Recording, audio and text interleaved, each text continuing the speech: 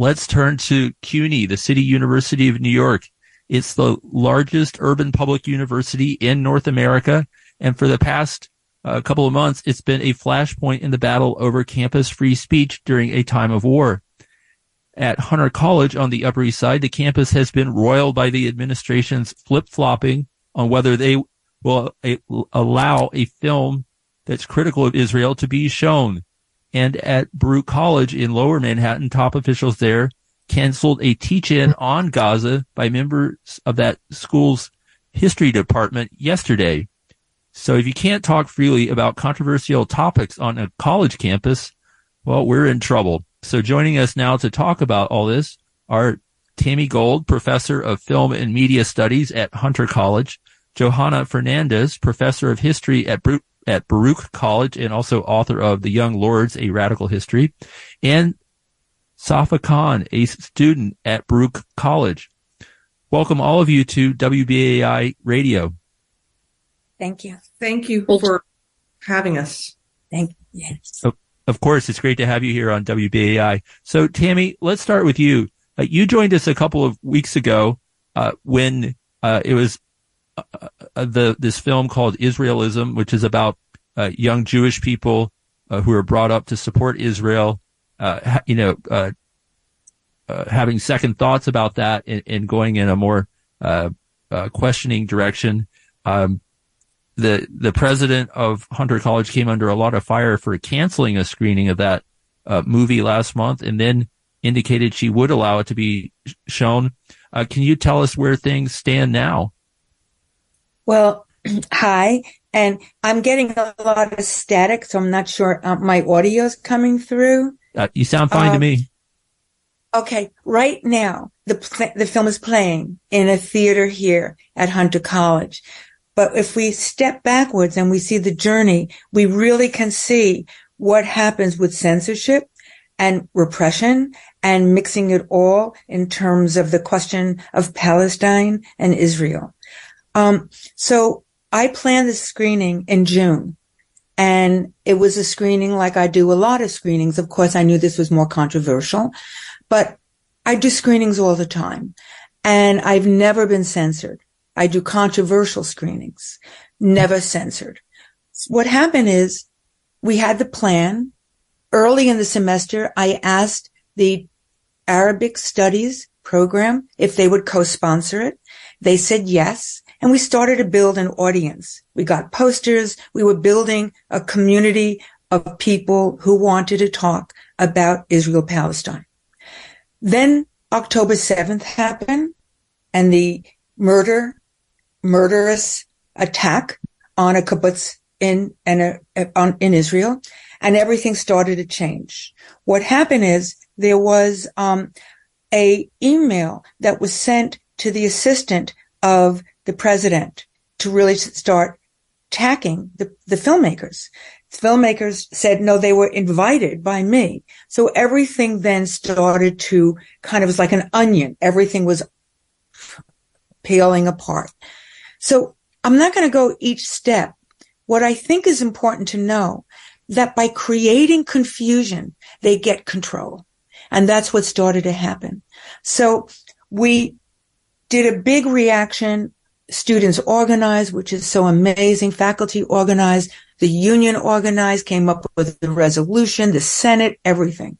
What then happened is the pushback was so great that at a certain point, and the article came out in different publications, at a certain point, the president said she would reschedule the screening.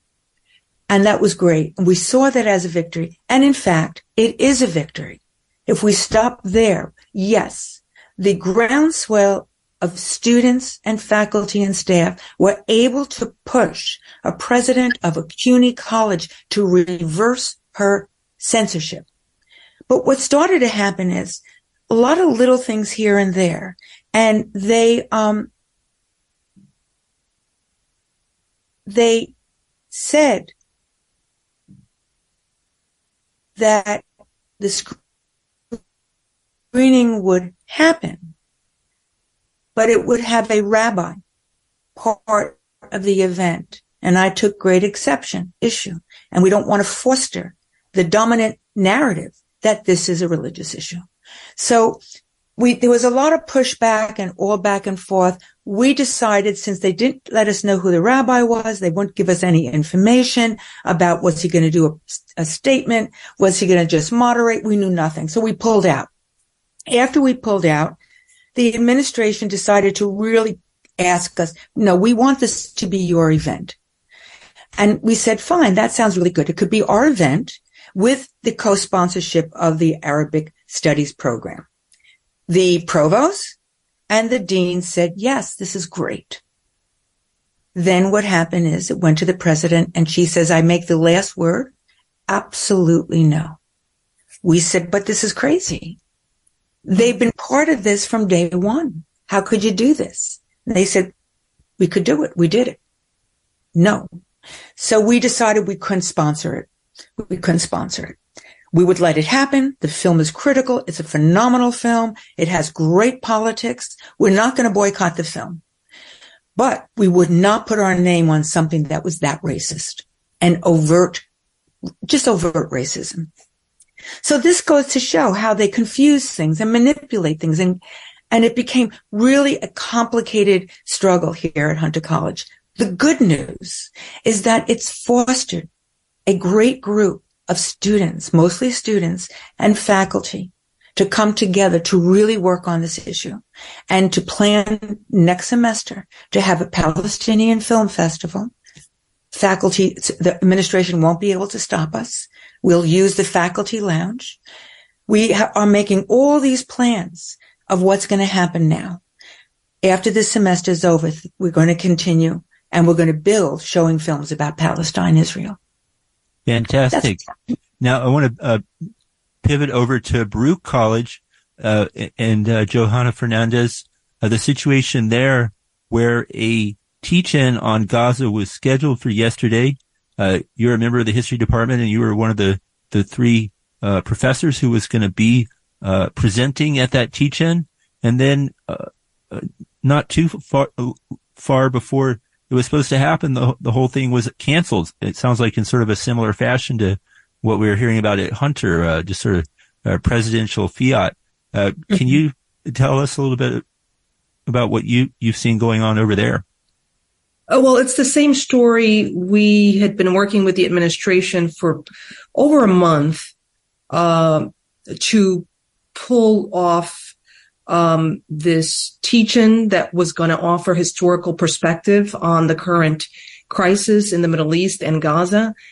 And one of our colleagues, Andrew Sloan, was central to this process. He's a scholar of Jewish studies. He met with security, with the provost, with the dean.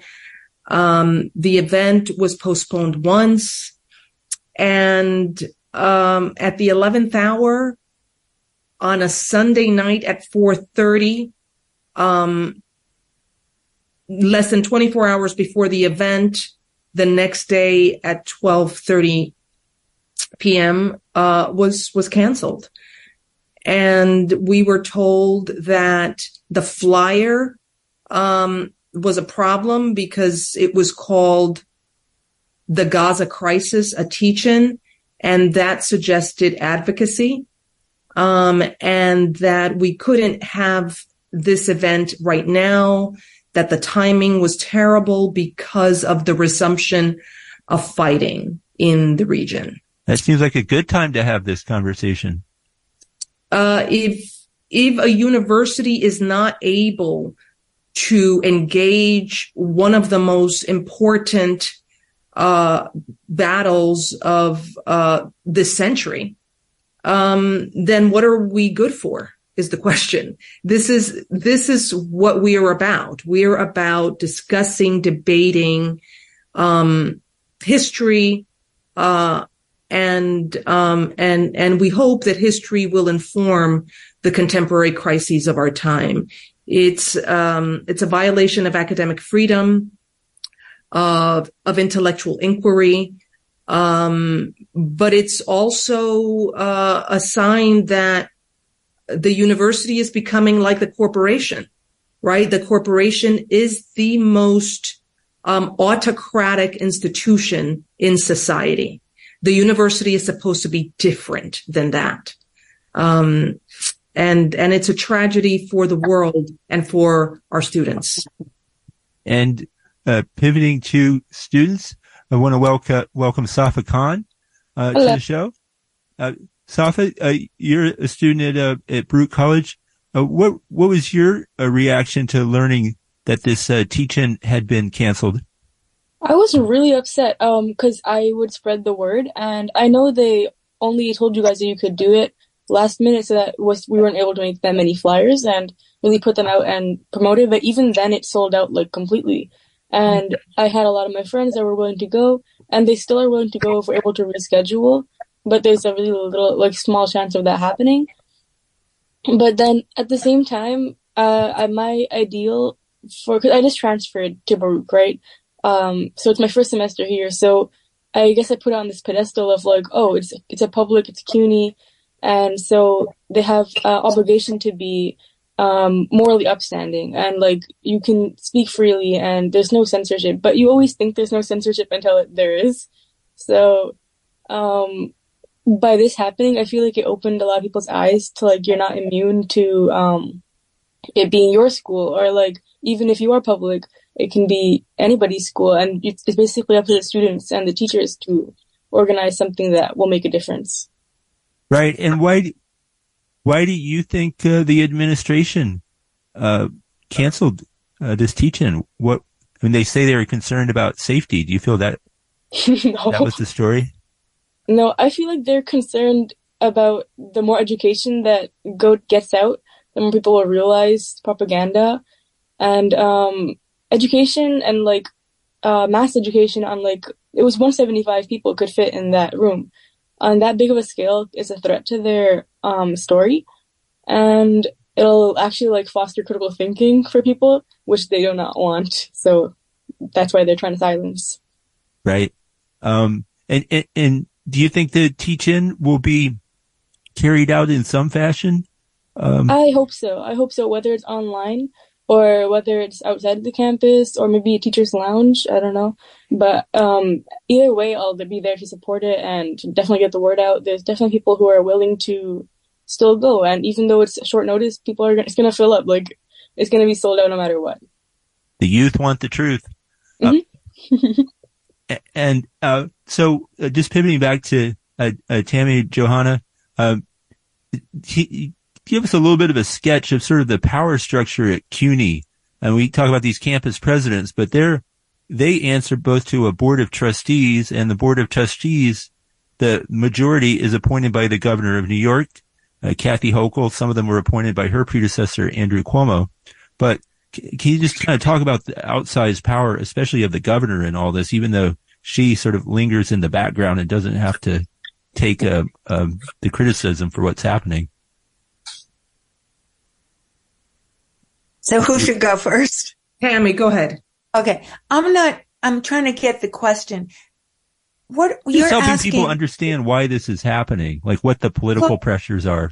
I think it happens it happened in Vietnam during the war in Vietnam. It happens, with war. War produces censorship. War produces McCarthyism. Freedom to think, explore, having discussions on campus becomes a hotspot. This is not new. This happened at City College. This is not new. We have to expect this. The climate was terrible before October 7th. The situation right now, and I'm speaking for myself, it's a genocide. I'm speaking from my own perspective. It's a genocide. That doesn't mean I support what Hamas did, because that was outrageous. That was murder, and that was murder of civilians. So some people might not agree with me. I look at that as a form of terrorism. I see the situation now has escalated to such a point before October 7th. When I was in the West Bank, I didn't think it could get worse. I was thinking then the escalation of violence felt like a potential genocide. And then we just see like 3 years, 4 years later, look what we're seeing. Right. So my thinking is, along with war, along with imperialism, comes repression, and repression at universities. There's a history of that. Is it the chancellor? I don't know. Is it the... We have 30 seconds. Okay, let me leave it open. Okay, that's my perspective. Okay. I think we we'll go ahead and wrap up, but Professor Tami Gold, Professor Johanna Fernandez, and Safa Khan, student at Baruch College, thank you so much for joining us on WBAI this evening.